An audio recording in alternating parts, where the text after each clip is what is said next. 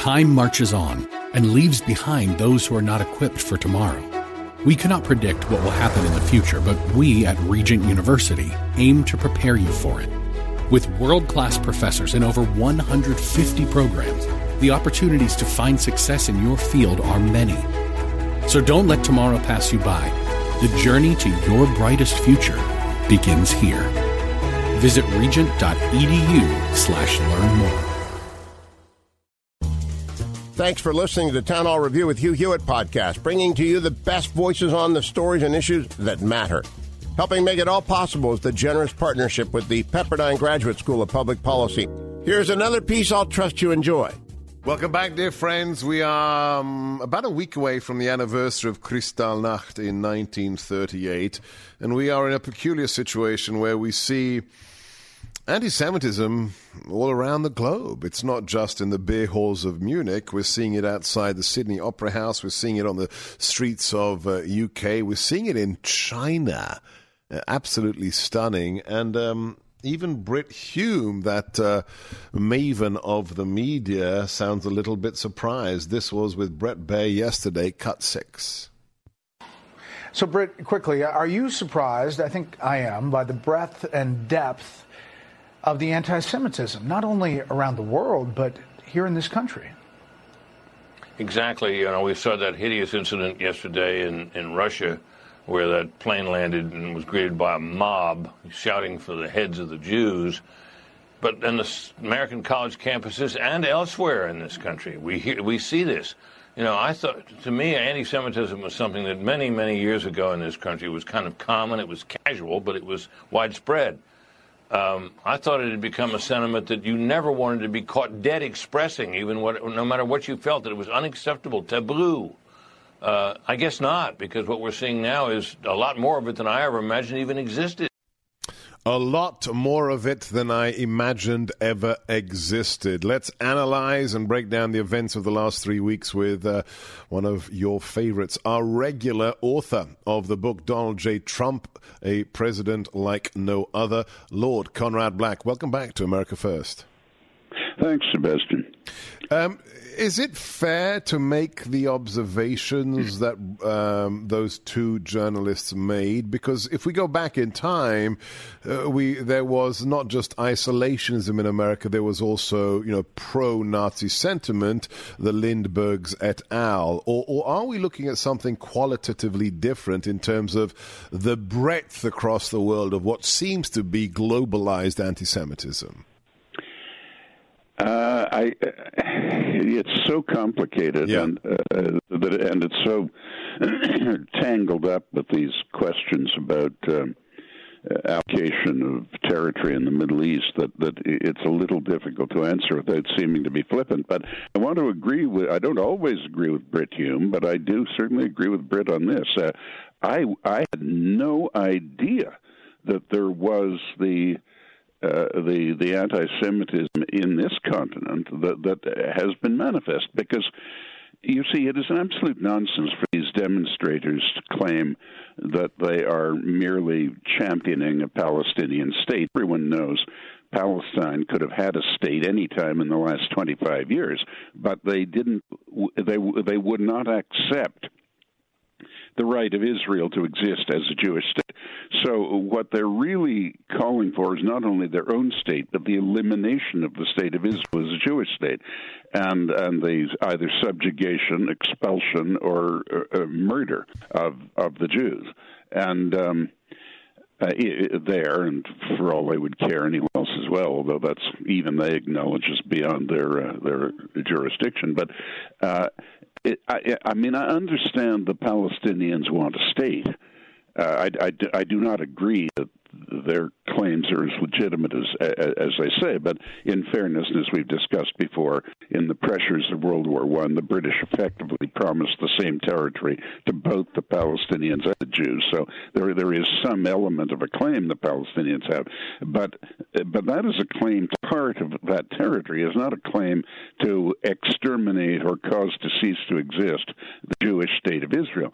And when people are in effect demanding termination of the Jewish state of Israel. I am afraid that what they are the position they're taking is, to use your phrase, qualitatively undistinguishable from the Nazis. Now, I don't know that Palestinian opinion would attempt to have the ability to produce such a so-called solution as the Nazis did, but it certainly wouldn't be surprising. And those who can continue to demonstrate all over the world in favor of a movement that has just committed the utter infamies that Hamas did 3 weeks ago, they cannot spare themselves or defend themselves from the charge of being qualitatively indistinguishable from the Nazis. I mean, older people than we remember, and all of us have read of the tremendous rage of the United States after the attack at Pearl Harbor. The Japanese didn't attack civilians. I mean, it was outrageous what they did, but they were military targets. There have been many comparisons with 9/11, and I think that's a perfectly fair comparison. But even that was just a massacre of the innocents without regard to who they were. I mean, Bin Laden didn't stipulate that they couldn't kill a single Muslim. He just wanted to take the buildings down and make a display. And this is particularly odious and evil series of acts that, in effect, these demonstrators are defending as a legitimate gesture in what they claim is a resistance. Of course, it isn't a resistance. They can have their state any time they want it, or maybe. Well, they were offered it back in 1947. I mean, they were offered it then, and they've been offered it repeatedly by the Israeli government in the last 30 years, and under I think 5 different prime ministers of 3 different parties, and they wouldn't take it because it attempted to maintain this fiction in world opinion that all they wanted was a little territory for themselves, since they would not accept the right of Israel to exist as a Jewish state. It was a fraud. They weren't just asking for a state; they were asking for the extermination of another state. From the river to the sea, as the chant goes. You are a historian of note, Lord Black, and I want to share this little video clip I found yesterday, quite remarkable, on the topic of Palestine, from the soon-to-be deposed Shah of Iran talking to Mike Wallace back in 1978. It's a fascinating clip. Let's play it, Eric. The Palestinians obviously had the sympathy of many, many people, almost all the countries in the world, persecuted people, stateless people, looking for a home or something. You know, exactly like the sympathy that the Jews had when they were searching for a home. Right. But our good Palestinian friends must know that there is only a limit to where they can go and bully the world. Bully the world? Yes, by terrorism and blackmailing and this and that. You know perfectly well, Your Majesty, that the leaders of the Arab world find the Palestinians as much a problem almost as the Israelis do. Isn't that a fact? What I can say is that they should really open their eyes, reassert their situation, and if there is a hierarchy and someone there in command of the Palestinians, you mean? Of the Palestinians, to start a new policy, because the actual one is going to lead them nowhere. With whom do they really have understanding? With Assad, with Sadat, with Hussein? That's a very good question. A wry smile. That's a very good question. Isn't this the subject that isn't spoken of enough? The Arab nations' relation to the quote-unquote Palestinians, Lord Black? Entirely. Time marches on and leaves behind those who are not equipped for tomorrow. We cannot predict what will happen in the future, but we at Regent University aim to prepare you for it. With world-class professors in over 150 programs, the opportunities to find success in your field are many. So don't let tomorrow pass you by. The journey to your brightest future begins here. Visit regent.edu/learn-more. Time marches on and leaves behind those who are not equipped for tomorrow. We cannot predict what will happen in the future, but we at Regent University aim to prepare you for it. With world-class professors and over 150 programs, the opportunities to find success in your field are many. So don't let tomorrow pass you by. The journey to your brightest future begins here. Visit regent.edu/learn more.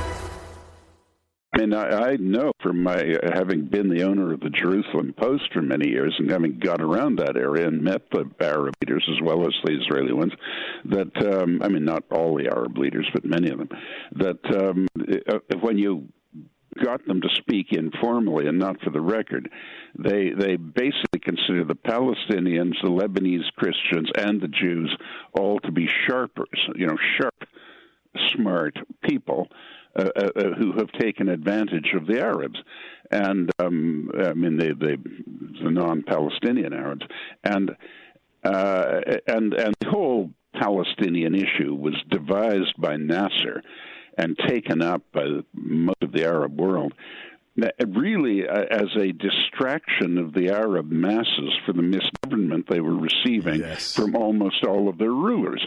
The whole thing has been a fraud, and unfortunately, the Palestinians themselves, especially the PLO, didn't realize, I mean, they actually apparently believed the Arabs leaders liked them, but, and they didn't understand that when Turkey and Iran, after the utterly infamous behavior of the Carter administration in undercutting the Shah, and we've just heard in the cut you had a few minutes ago how great a statesman we lost in that case compared to the lunatics that have come after him in Iran,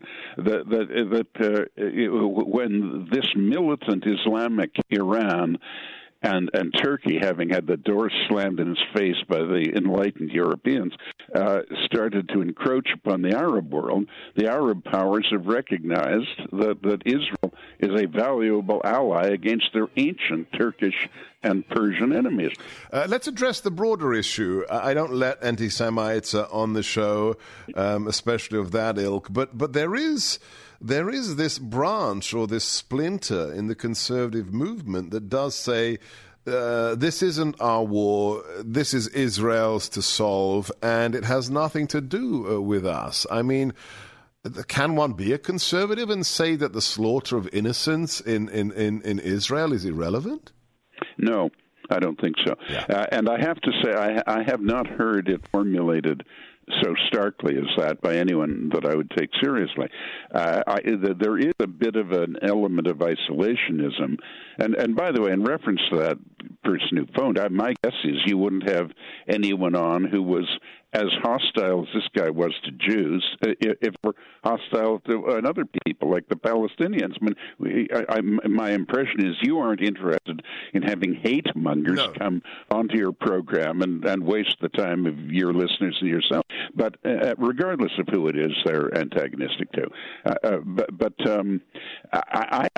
find this isolationist movement much stronger in respect of Ukraine, which obviously has less of a call on the heartstrings and emotion and tradition of the American public than Israel does.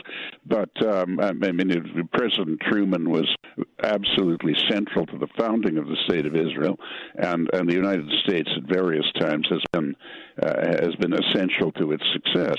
And, that is a bond that I wouldn't have thought there would be a significant number of Americans, a percentage of the population who would be cavalier about cutting that bond. You get different strains here. You get authentic, if naive, isolationists. Yeah. I mean, as far as I'm concerned, Roosevelt buried that, made the point that if the U.S. isn't somewhat engaged, not absolutely engaged in the minutiae, but somewhat engaged in Western Europe and the Far East, the future of democracy is going to on the line every generation. Because without America being an influence, a positive influence in Western Europe and the Far East, you can never be sure that dictatorial elements won't gain control of the entire Eurasian landmass. And that's basically Roosevelt's message, and it has been followed by all of his successors of both parties, and with greater or lesser talent, but all of them generally committed to that view.